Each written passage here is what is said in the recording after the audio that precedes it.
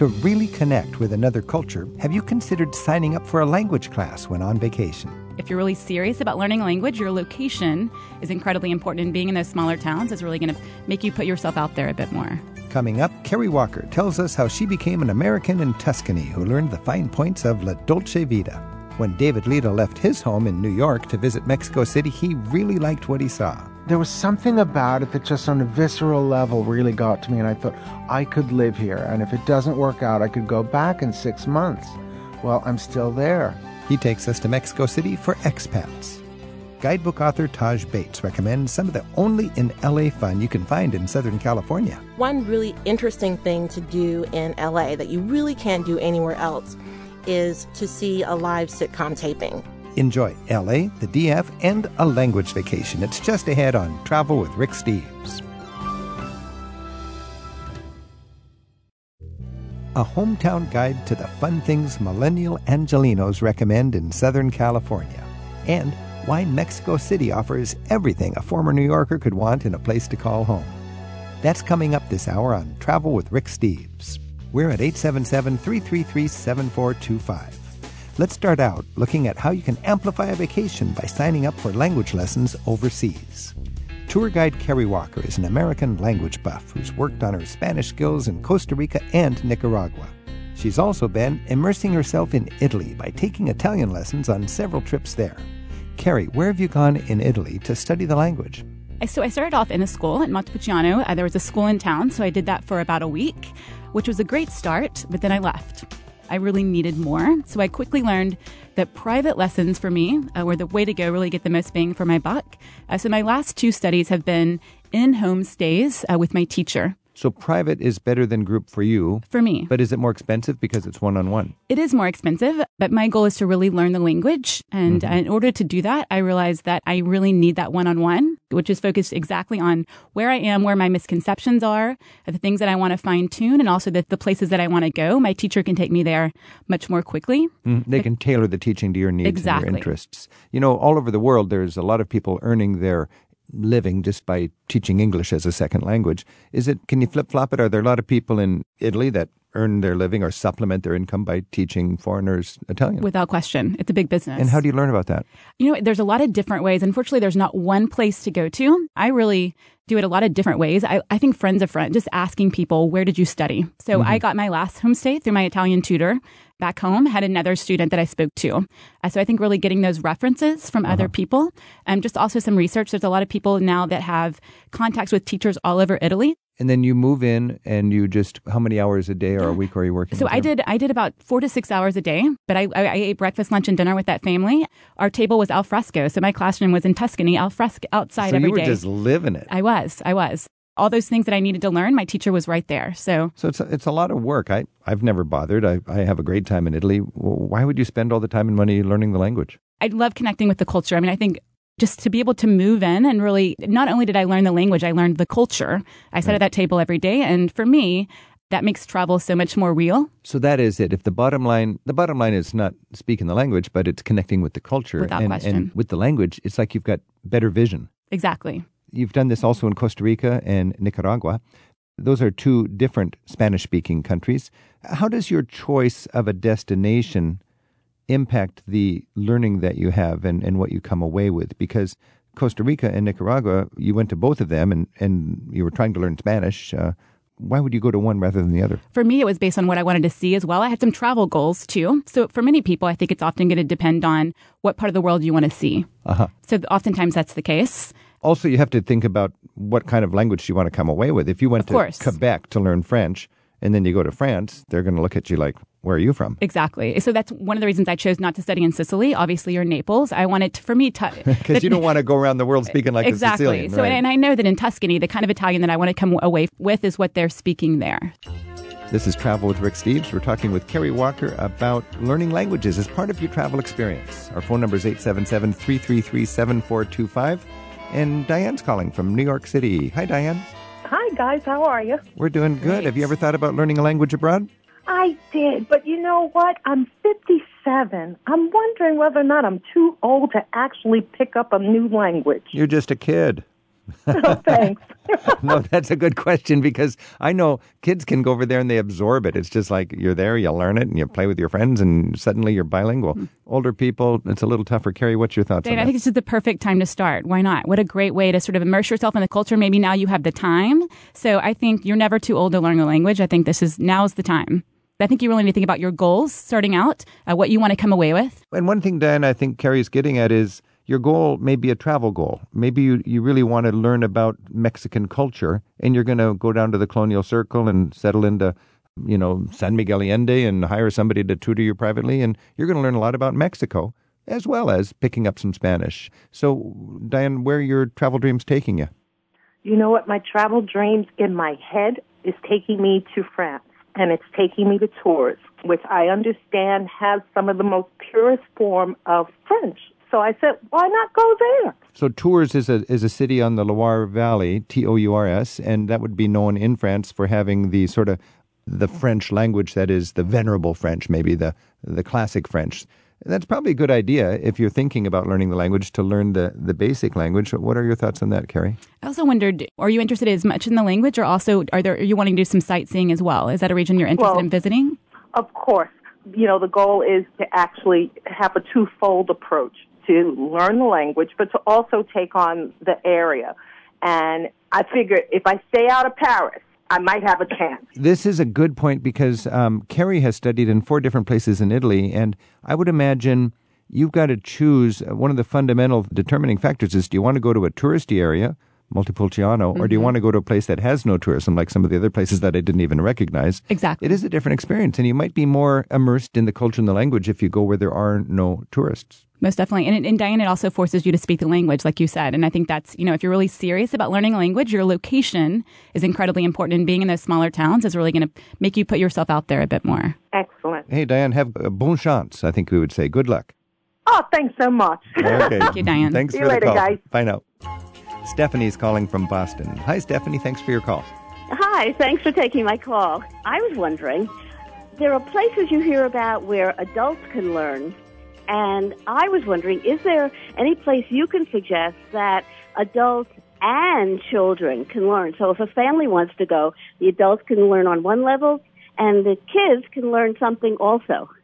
And I bet the kids might progress fast enough to be the adult tutors after a few days. But you're right, yes. Good Any thought. suggestions? I'm wondering, one of the things I've done most recently is actually doing some homestay. So I'm actually living with my tutors in their home. And obviously my learning is much more catered to my needs. But I wonder if you could do that as a family. If your family could actually live with someone else, let's say in their home, maybe they have kids as well, people around the same age as your own children. And then you could tailor your learning to the needs of your family together. Oh, I love that idea. That's fantastic. You've planned my next trip. Fantastic. And I think you've got to decide to what degree are you going to enforce the idea that we only speak Spanish when we're together. That's a challenge a lot of families have. Most definitely. But if you're living in a home and the children are not speaking English, I love living in homes. I must always make sure there's children present because they're speaking my sort of language, my level. And I find myself being much more likely to interact with them because those mistakes I'm making, they're teaching me. And there's something. It's a blessing for the family to have a guest from another country there with the kids so they understand more about the world. Stephanie, what language are you dreaming of learning? Italian. We're going to Italy. Carrie, that's I've Carrie's got a great interest teacher also. for you, yes. So you can, again, what are some good resources for people who are looking for tutors and so on? I think there's a lot of different ways to do that. I think going to places like TripAdvisor, things like that, talking to other friends of friends. But when you're looking for private tutors, really just going online and finding those different resources. Because it is a source of income in small towns where people are looking for work. And they may speak English wonderfully from their school and they got a nice degree, but it's just tough to get work and you can help them out. One other thing I would say was ask for references, ask for these people to talk to you about other students. And you just really want to ask those questions. What are their teaching techniques? And did you really feel like you learned a lot? Questions like that. I think it's really important, not just to go with the first thing that comes up, but you're investing a lot of time and a lot of money into this process. You want to make sure you're really getting what's going to meet the needs of your needs and your family's needs. Stephanie, call us back after you can speak Italian, okay? Okay. Arrivederci. Ciao, Arrivederci. Ciao, ciao, ciao. This is Travel with Rick Steves. We're talking with Carrie Walker about traveling and learning the language at the same time. Carrie, very briefly, do you prepare before? Is it good to take a foreign language class at the local community college before you head out? And then once you get to your destination, what's the optimal amount of time? Because people have limited time. How much do you need to make it worthwhile after all? And then when you get home, how do you keep that language learning alive? It's good to have a base, obviously, something to start out with. So I think the more that you can put into that, the better, most definitely. Ahead of time. So the bigger jump you get on it. So taking a class here before going there will let you learn more once you get there. And I think just being really clear with your teacher prior to signing up, and then once you arrive where you are, it takes a couple days to get to know your teacher. It's sort of like dating, right? So really making sure you know where you are, where your misconceptions are, and then where you want to go. How long should you spend in that destination? Rick, I've tried a lot of different ways. For me, really, I think 1 week is a waste of time and money. By the time you and your teacher are at a place of where you really know where each other you're leaving. So for me, 2 and really 3 weeks is optimal. So choose a place you want to be for 3 weeks. Exactly. And that's why the research is important. That's good. And then once you get home, you've learned this. How do you not let it all just fade away? That is the never-ending question. For me, I have a tutor back home. So I have a tutor that I'm meeting with every week. There's so many resources online. Conversation groups and so on. Of course. But also I can have a tutor in Italy. Skype. There's so many different resources now where I can literally have, and I've done it many times, where I have a tutor that lives in Tuscany that I'm meeting with. You could carry Skype. on. Let's say you fall in language teaching love with your tutor in some faraway land. You can Skype an hour a week for the rest of the time. That is actually, financially, it's not very expensive at all. It's fantastic. Now, this is a travel show, and you've spent a lot of time and money learning these languages. How does it actually impact your travels? Tell us we'll finish this conversation with a couple of actual advantages because you spoke the language. You had a better experience. Right. Well, let me tell you about a couple of my different families that I lived with. But I think for me, it's the culture. I always see the culture from the outside, but to actually live with the people in their homes brings it to life. And in Montepulciano, Fiorella was my Italian mother, and she would go into the forest every day and pick mushrooms. So every day she would go and pick the mushrooms from the forest, the funghi, and come back, and we would make these amazing meals. And my last night there, we actually made pasta together. Oh, where else could I do that? That is beautiful.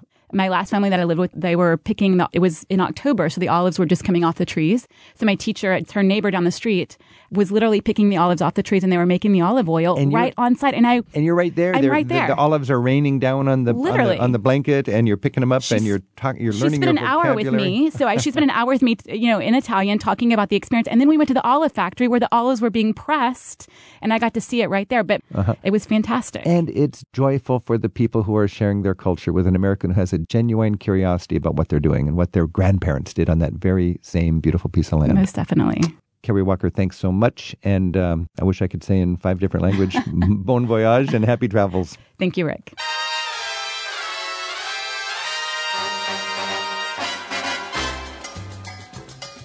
Mamma mia.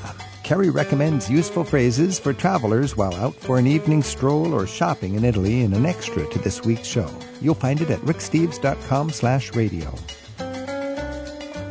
A YOLO guide to Los Angeles provides fun things to do at any age in Southern California.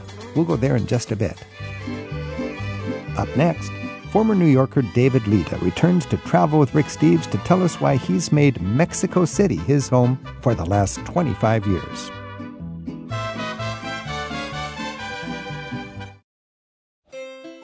It's been called one of the world's greatest and, at the same time, most misunderstood cities.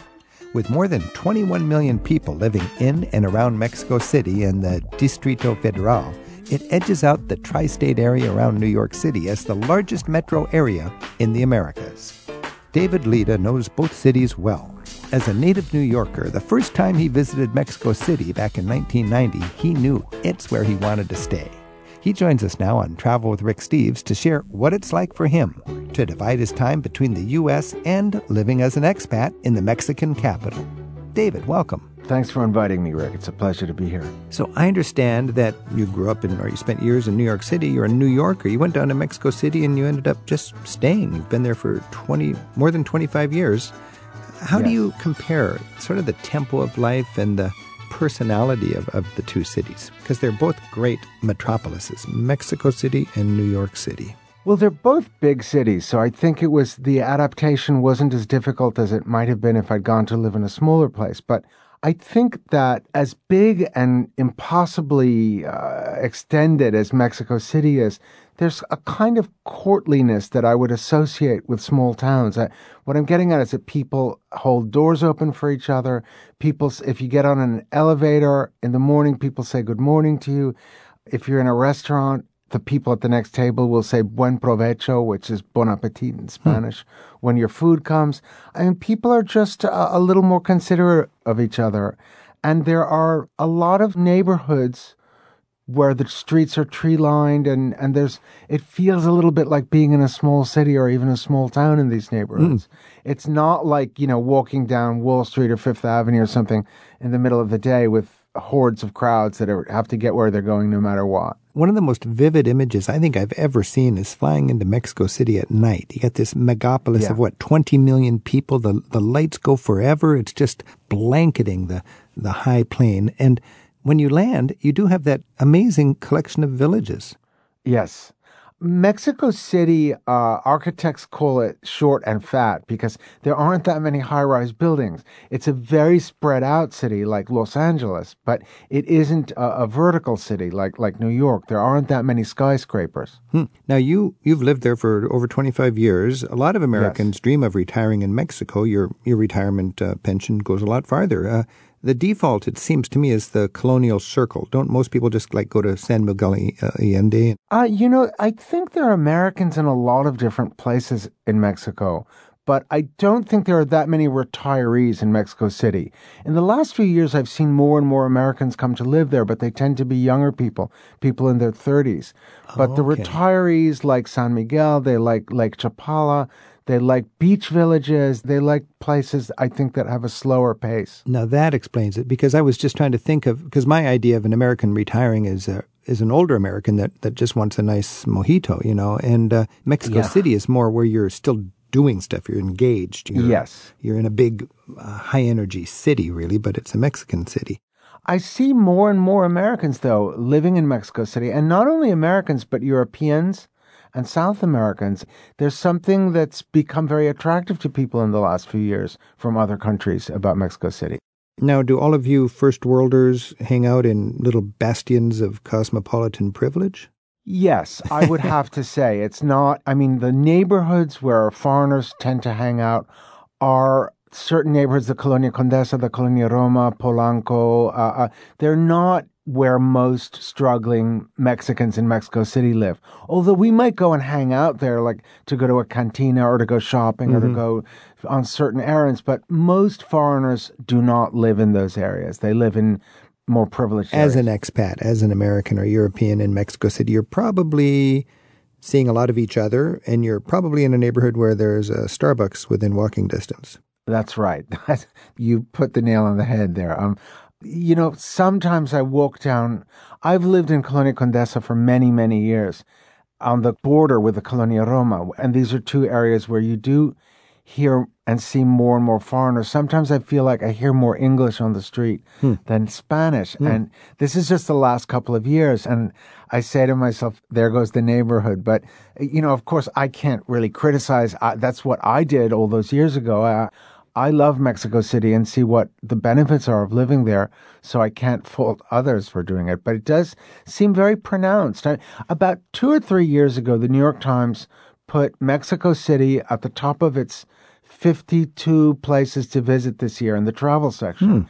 And since then, I think that really began to make a significant change for people's perception of Mexico City.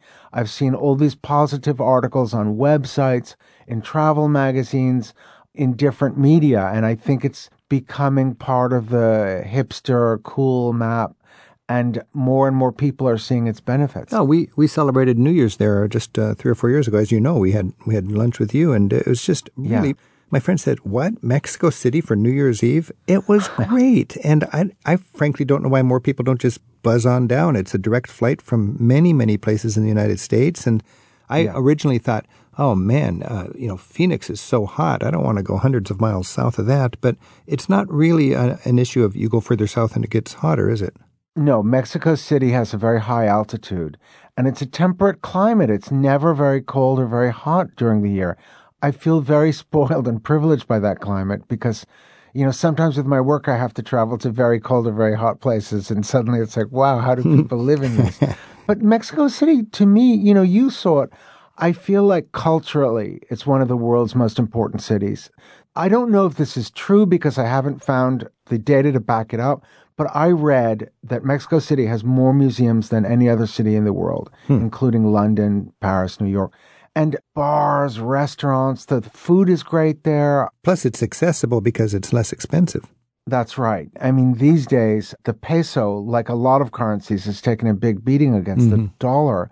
So, I mean, obviously, you can eat tacos on the street for nearly nothing, but you can also sit in really fancy restaurants and pay a fraction of what you'd pay in New York or Paris or London. American David Lita is telling us why he's made a home for himself in Mexico City for going on 3 decades right now on Travel with Rick Steves.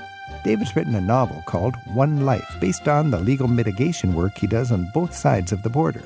One Life depicts the difficult circumstances undocumented Mexicans might find in the U.S. and the poverty their families face back home.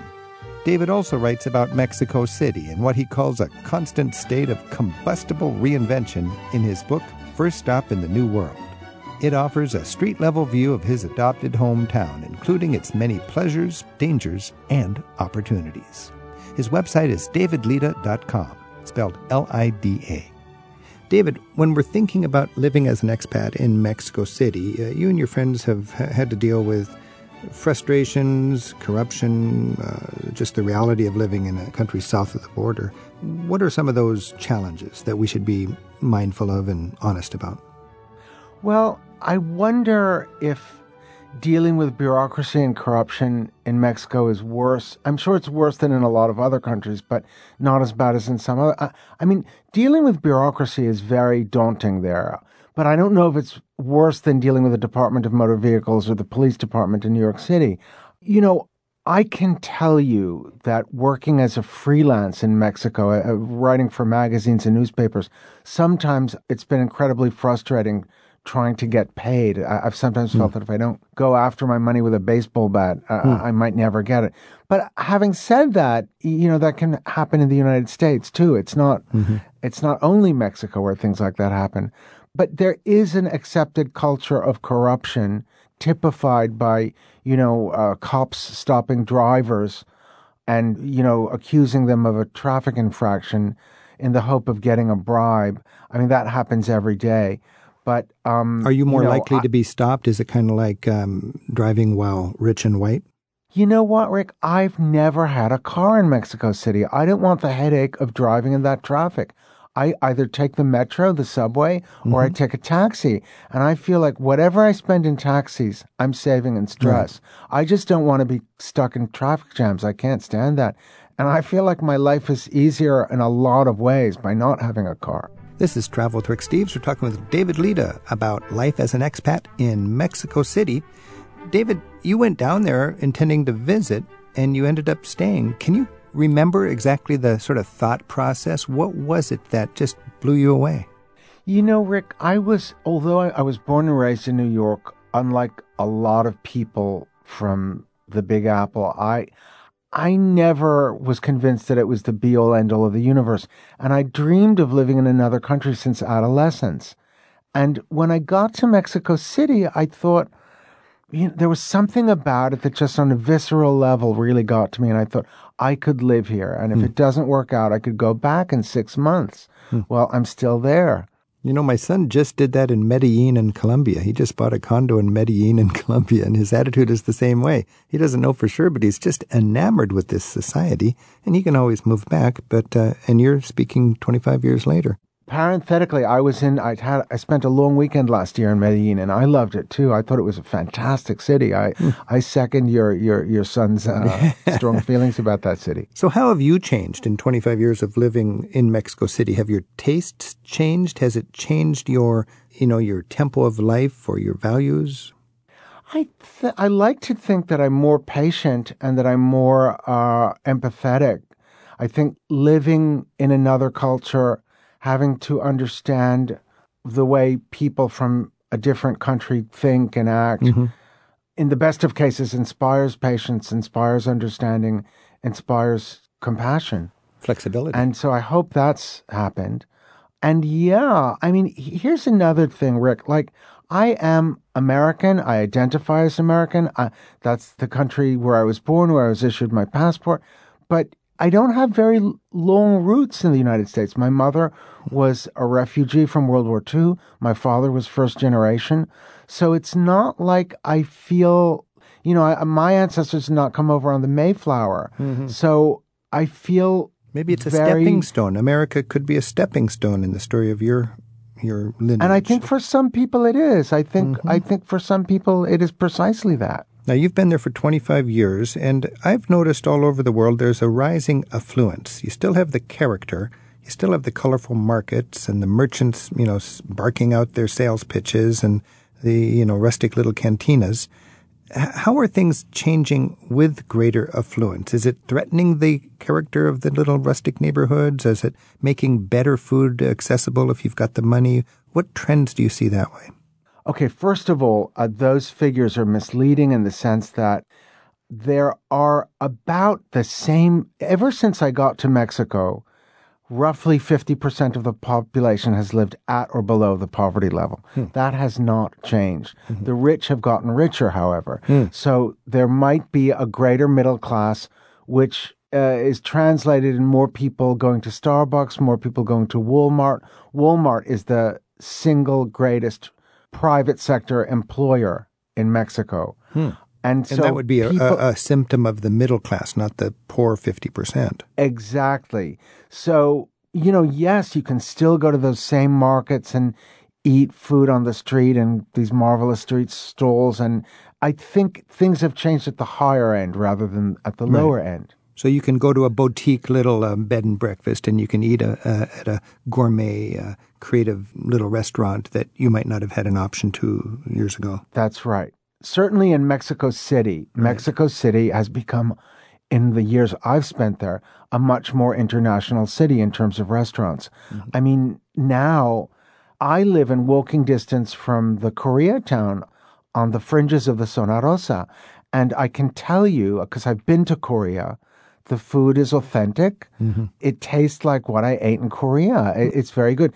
And there's other Asians living in Mexico. There's, lots of European restaurants and Thai restaurants. Cosmopolitan sort of thing, which globalization, it's happening everywhere, really. How has the Trump era impacted your life as an expat in Mexico City? What's the reception for Americans? So far, I haven't had any issues. I mean, people have asked me, what is Trump's problem? Why does he hate us? What is going on in the United States? Because a lot of Mexicans are surprised or flummoxed by him. But luckily, I haven't felt any personal animus against me. Although I will tell you an incident happened to a friend of mine, an American woman. She went to buy something at a market and the woman didn't want to sell her what she was trying to buy. And she doubled the price. And then my friend gave her double the money. And the woman tore the money up and threw it in her face. And she believes that it was because she speaks Spanish with an American accent. I don't know if that's the case. I wasn't there, but I cannot say that anything even remotely has happened to me. Mm-hmm. And most of my friends who are American in Mexico City seem to have a very jolly time there and get treated quite well by the local populace. This is Travel with Rick Steves. We've been talking with David Lida, and David's an expat. He's a writer. He's written a fascinating novel called One Life. His website is davidlida.com. David, let's finish our discussion. Just imagine you have a guest dropping by. I imagine you do from the United States, and you want to just take him for a walk in your neighborhood, not to see a great museum, but some intimate little delight that is important to you as an expat. Where would you take me, and what would we do? It's funny. When I take people downtown, there's a street that I walk down because it's not like on any of the tourist maps, but it's a street that's just really lively. They've got bars and cantinas and this row of shops that sell not live chickens, but freshly killed chickens. And then in the next block, stores that sell pots and pans and coffee makers. And then there's a little store that sells, people sell on the street in Mexico City these little bags of cheese doodles and corn chips. And so there's this little store that has huge, enormous bags where the people who sell the little bags buy them in bulk. And the bags are so enormous, it's like you can imagine getting asphyxiated or committing suicide by eating cheese doodles by looking at these. And I like to take people down the street because there's just so much to see that isn't really on the tourist path or the tourist map, but it's just kind of a fun street to walk on. And, between getting out of the subway and ending up at the Palace of Fine Arts, it's maybe a 7-block walk, but on those 7 blocks, there's so much to see. People selling things on the street, cheap sunglasses and headphones. Do they still have the DVDs. entertainment, the little birds pulling out the cards and stuff like that? Not so much the birds pulling out the cards, but there are street musicians and there are, people shining shoes on the street and people selling lots of stuff on the street. Wow. That won't go away. You got me so fascinated by that. What is the subway stop and what's the street? Where would we walk?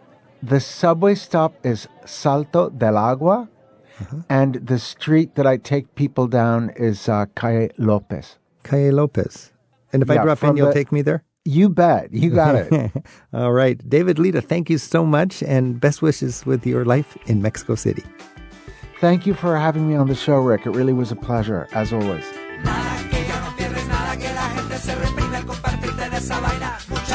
Todo lo que compartas viene a lo bueno, viene al batidillo. Todo lo que te guardas queda en el aire, queda sumergido. Esto existe muy cerca.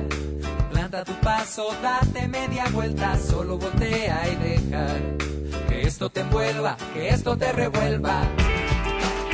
You can listen to an earlier interview we had with David about his work with undocumented Mexicans facing the death penalty in the United States, which he writes about in his novel One Life. Look in our archives at ricksteves.com/radio for program number 498. It's from September 2017. Our phone number is 877-333-RICK. As next, we explore Los Angeles and the fun things you can do in Southern California.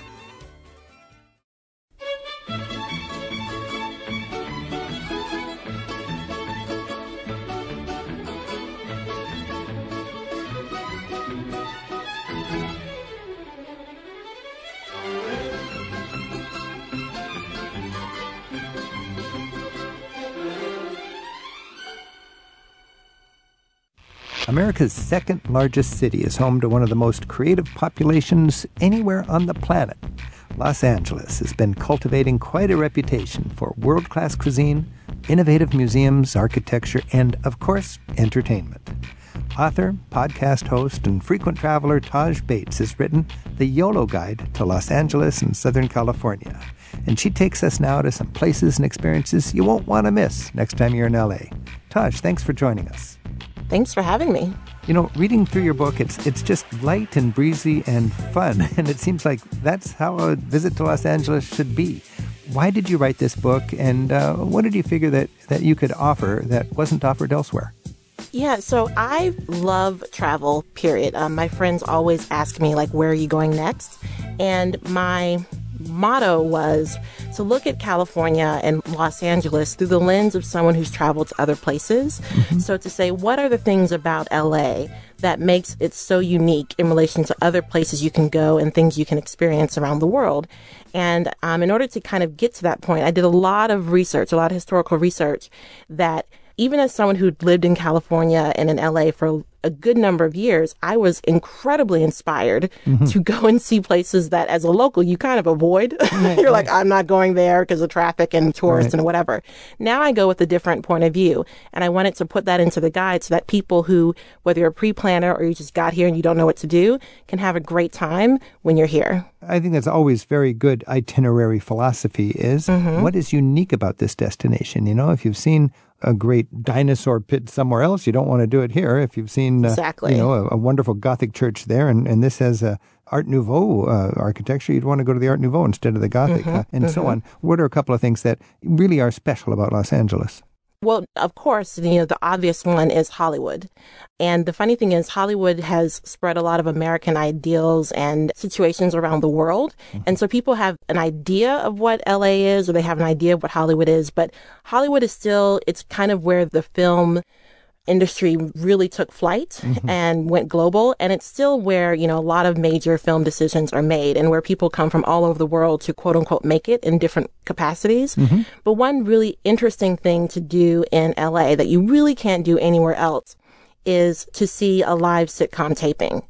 And the interesting thing is that sitcoms, they actually kind of originated in New York, but the idea of a sitcom being taped before a live studio audience, that began here in LA.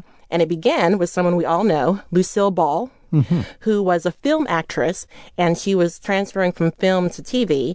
And she also was about to enter into motherhood. So she made a lot of different demands of how she wanted to do I Love Lucy. And, those demands have shaped the way that 3-camera sitcoms are taped even today. And so they're still taped before a live studio audience. They're still taped on 3-camera situations so you can get reaction shots to different actors. A lot of times people make the mistake and they come to LA and they're like, oh, I'm going to do like a celebrity, bus tour where really all you're doing is looking at the outside of houses and bushes and stuff. While on the flip, and you pay for that, but instead you can do something really unique to LA that's, historical and linked to Lucille Ball and the film industry, and go to a free live sitcom taping and see, your favorite sitcom here in LA. So that's an example of like one thing that's really unique here. And it seems to me the entertainment industry, the TV industry, welcomes visitors in so many ways. Of course, you can tour the studios. You can go to a talk show to attend it. How would it going to a sitcom taping be different than just going to a talk show? Definitely. The cool part about going to a sitcom taping is, and this goes back to Lucille Ball, she insisted on having a live studio audience, which was comprised of 300 people during the first show taping. And that's still kind of like the formula today. And you'll notice during the taping that they don't just tape it straight through. They might do a certain number of pages. And depending on the audience's reaction to it, the writers might be rewriting a certain phrase or part of the scene on the fly. And you are participating via your laughter or lack thereof in the actual creation of the show, which is kind of cool. So they don't tell you when to laugh. You actually laugh when you think it's funny? Exactly. Yeah. That's good to know. And give me just a couple of practical tips. If you're going to one of these live tapings, it probably takes a little more time than you might anticipate. Definitely. A live taping probably is going to take about 3 to 5, depending on, the taping hours of your day. And it includes standing in line. Beforehand, you need to get tickets for free. And you get the tickets beforehand. There's no guaranteed seating. So you have to arrive before, early enough to get in line. So it's a whole thing. But on one hand, it's free. On the other hand, you really can't get in anywhere else in the world. And I will say I've been to a couple of them. I've taken friends and family. And it is a very unique experience that you can have when you come here to LA. Fascinating. And to take a little bit beyond that, tell just a couple of tips about if you want to go to a talk show and if you want to tour some studios. Sure. So talk shows are pretty much the same type of formula. They're free. You get tickets beforehand. And then in terms of studio tours, my favorite is actually an untraditional one. It's actually Universal Studios. And the interesting thing is I found out in my research that is where the first studio tour happened back during the silent movie era. And then they brought it back in the 1960s when Universal was still just a studio. And because that studio tour became so popular and they kept adding different effects and attractions, that gave birth to the whole Universal Studios theme park. So, yeah. And so nowadays, their most popular attraction at the theme park is still that studio tour. And when we go to LA, we are tourists and we want to go down what you'd call maybe Cinema Lane. Can you just give us a little quick rundown on this pilgrimage down Cinema Lane? What are we going to see? So one would be, of course, the Hollywood sign. The great thing about the Hollywood sign is it really does inspire actors and producers and people who are trying to make it in this town. A little random fun fact about the Hollywood sign is that it wasn't always honored, and someone had to kind of save the sign twice in history, and that person, amazingly enough, was Hugh Hefner. He had a great love for the Hollywood sign, and on 2 occasions, he raised money to preserve it. So that's one thing. And the cool thing is you can actually hike to the back of the Hollywood sign, which is you're killing two birds with one stone. You're hiking and seeing the beautiful views of LA, and you're seeing one of the most iconic signs in the world. But it is fenced in and guarded, right? So you're not going to be able to sit on the letters and get a selfie. No, and you don't. It's not only fenced in and guarded, it's like police activity, helicopters. Don't even try it. Is that right? Oh, my goodness. Yes. Californian and world traveler Taj Bates is with us right now on Travel with Rick Steves. She's the author of the YOLO Guide to her hometown of Los Angeles in Southern California. She also hosts the YOLO Guide to Travel podcast. Her website is theyologuide.com. And YOLO stands for You Only Live Once. Hey, Taj, when you were researching this book, you live in Los Angeles, but what did you discover that you wouldn't appreciate otherwise? What was the most fun and eye-opening part of your research? There were a lot, but I think the biggest one is in downtown LA, there's the Walt Disney Concert Hall. And I passed by that so many times and never went. I was like, I'll go one day. Whatever, one day. But then I did my research and found out that a lot of people, they look at the Walt Disney Concert Hall, it's like, oh, it's about that fascinating architecture on the outside. But the reality is that the most fascinating part of the hall is actually the inside, because it is one of the best places to listen to music in the world. Frank Gehry, the architect behind it, he specifically focused on getting as great an acoustical sound as he possibly could in that inner concert hall. And so once I found that out, literally within a couple of weeks, I was there listening to a concert. Going to an actual concert. When you take a tour, do they give you a guided tour that explains to you how thoughtful the interior is? They do, but honestly, nothing compares to hearing it live. And the great thing is, you hear the LA Philharmonic, which has been, here for nearly or over 100 years, playing in that concert hall. And nothing compares to hearing live music in there. That's great. Taj Bates recommends the only in LA experiences, sites, and places to eat that she highlights in the YOLO Guide to Los Angeles in Southern California. Her website is theyologuide.com. Allison's listening in to Travel with Rick Steves from Spokane, Washington. Hi, Allison. Oh, hi, Rick. Hi, Taj. Hey, I'm taking my first trip to L.A. with my husband and our 20-year-old son soon, and we are art lovers and museum lovers, and we have a one-day plan for the Getty. And I'm wondering if you think that's a 2-hour or a 4-hour or longer kind of experience. And also, since we are food travelers and don't want to waste a meal, we're happy to spend money on good food. Is there a great spot at the Getty, or do we want to go out to some other neighborhood nearby? That is a great question. First of all, welcome to LA. When you get here, you're going to love it.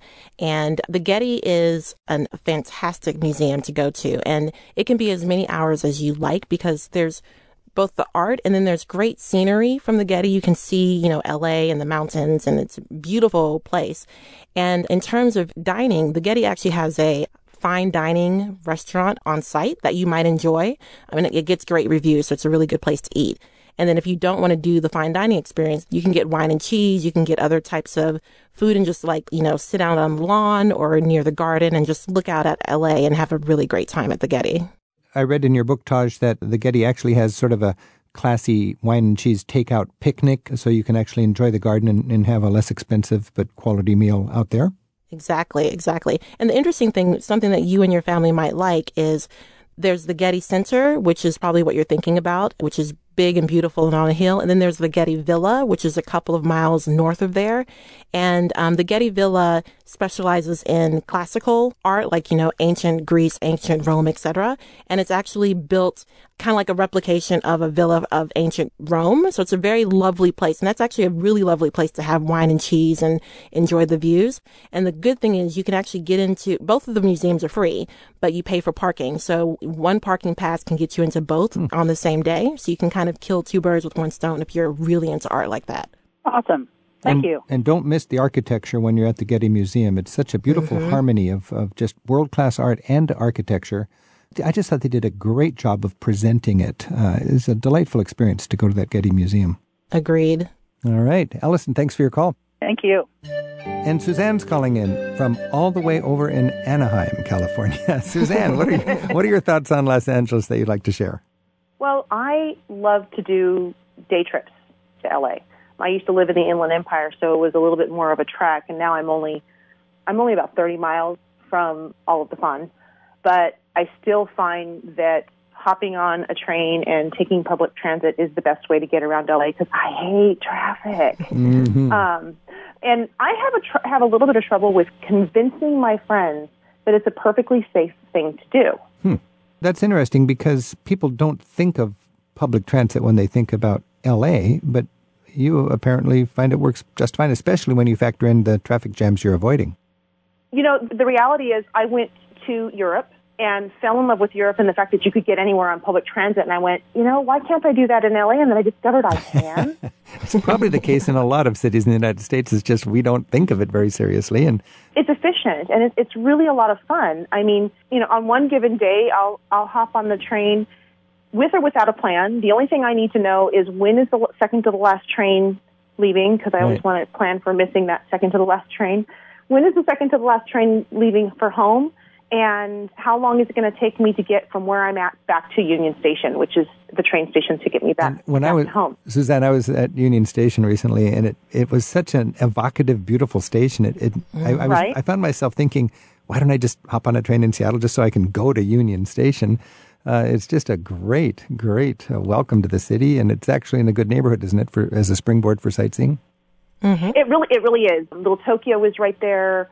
Chinatown is right there. And you can pop off on Red Line, Purple Line into different parts in LA. The Red Line will take you right to Hollywood. So it'll take you right to the Universal Studios. And you'll spend more on parking in LA, plus the headache, than you'll spend on transportation using public transit. All right. Hey, Suzanne, thanks for your call. This is Travel with Rick Steves. We're talking with Taj Bates about her book, The YOLO Guide to Los Angeles. In your book, you call LA the creative cuisine capital of the world. How do you back that up? What is so creative about cuisine in LA? The interesting thing is a lot of dishes that are just normal American dishes started here in LA, and I was surprised by how many there were. Like the cheeseburger started by accident here in LA, the whole smoothie craze, etc. But one of the most interesting things to me that really has gone global recently is the whole idea of a gourmet food truck. This really didn't happen until around 2008, 2009 when the recession was happening. And so people were getting tighter with their pocketbooks. They weren't really wanting to go to fine dining restaurants. And then you had chefs who couldn't really get funding for a restaurant. So they started a food truck. Food trucks have been a thing in LA for about 100 years, going from a horse-drawn carriage to a food truck in the Mexican-American community. So they took that idea and, made them brighter food trucks, had fine dining cuisine or like elevated cuisine, and then used the power of social media to get their message out of like, here's where we're going to be. And there's such a diversity of food you can try in the different food trucks here in LA. And that idea has spread around the country and around the world. What do they call them? Food truck rallies or something? Gathering together of food trucks. Describe that a little bit. I believe for people who are coming to LA and want to try a food truck, the best way to do so is to go to a rally. So they happen, pretty much almost every day of the week. And in my travel guide, I tell you, like, on this day, go here, on that day, go there. It's just basically a gathering of food trucks. So let's say you're traveling with other people, you all can try different things and no one's, wedded to one particular type of cuisine. I think it's a great way to get a taste test of our gourmet food trucks. And from reading your book, you're a fan of California-style pizza. What's so special about California-style pizza? California-style pizza really took flight at Spago, which Spago made a huge impact on dining around the world. It first of all, it introduced the idea of fine or casual fine dining, so you could have really great haute cuisine food and not be dressed up and shishu fufu. And at the same time, Spago also introduced the idea of putting all kinds of creative ingredients on pizzas, which was not a thing before the 80s. And the interesting thing is the same pizza chef that Wolfgang Puck brought in to give birth to hundreds of gourmet pizza recipes. He's the same guy who was stolen by two other guys who gave birth to California Pizza Kitchen. I don't want to finish our conversation on Los Angeles without talking about the zany and the weird, because when I think about Los Angeles, I think about a lot of eccentric characters that just seem to be enjoying life in a way that I find very creative. Where would you go for zany and weird, and what would you see?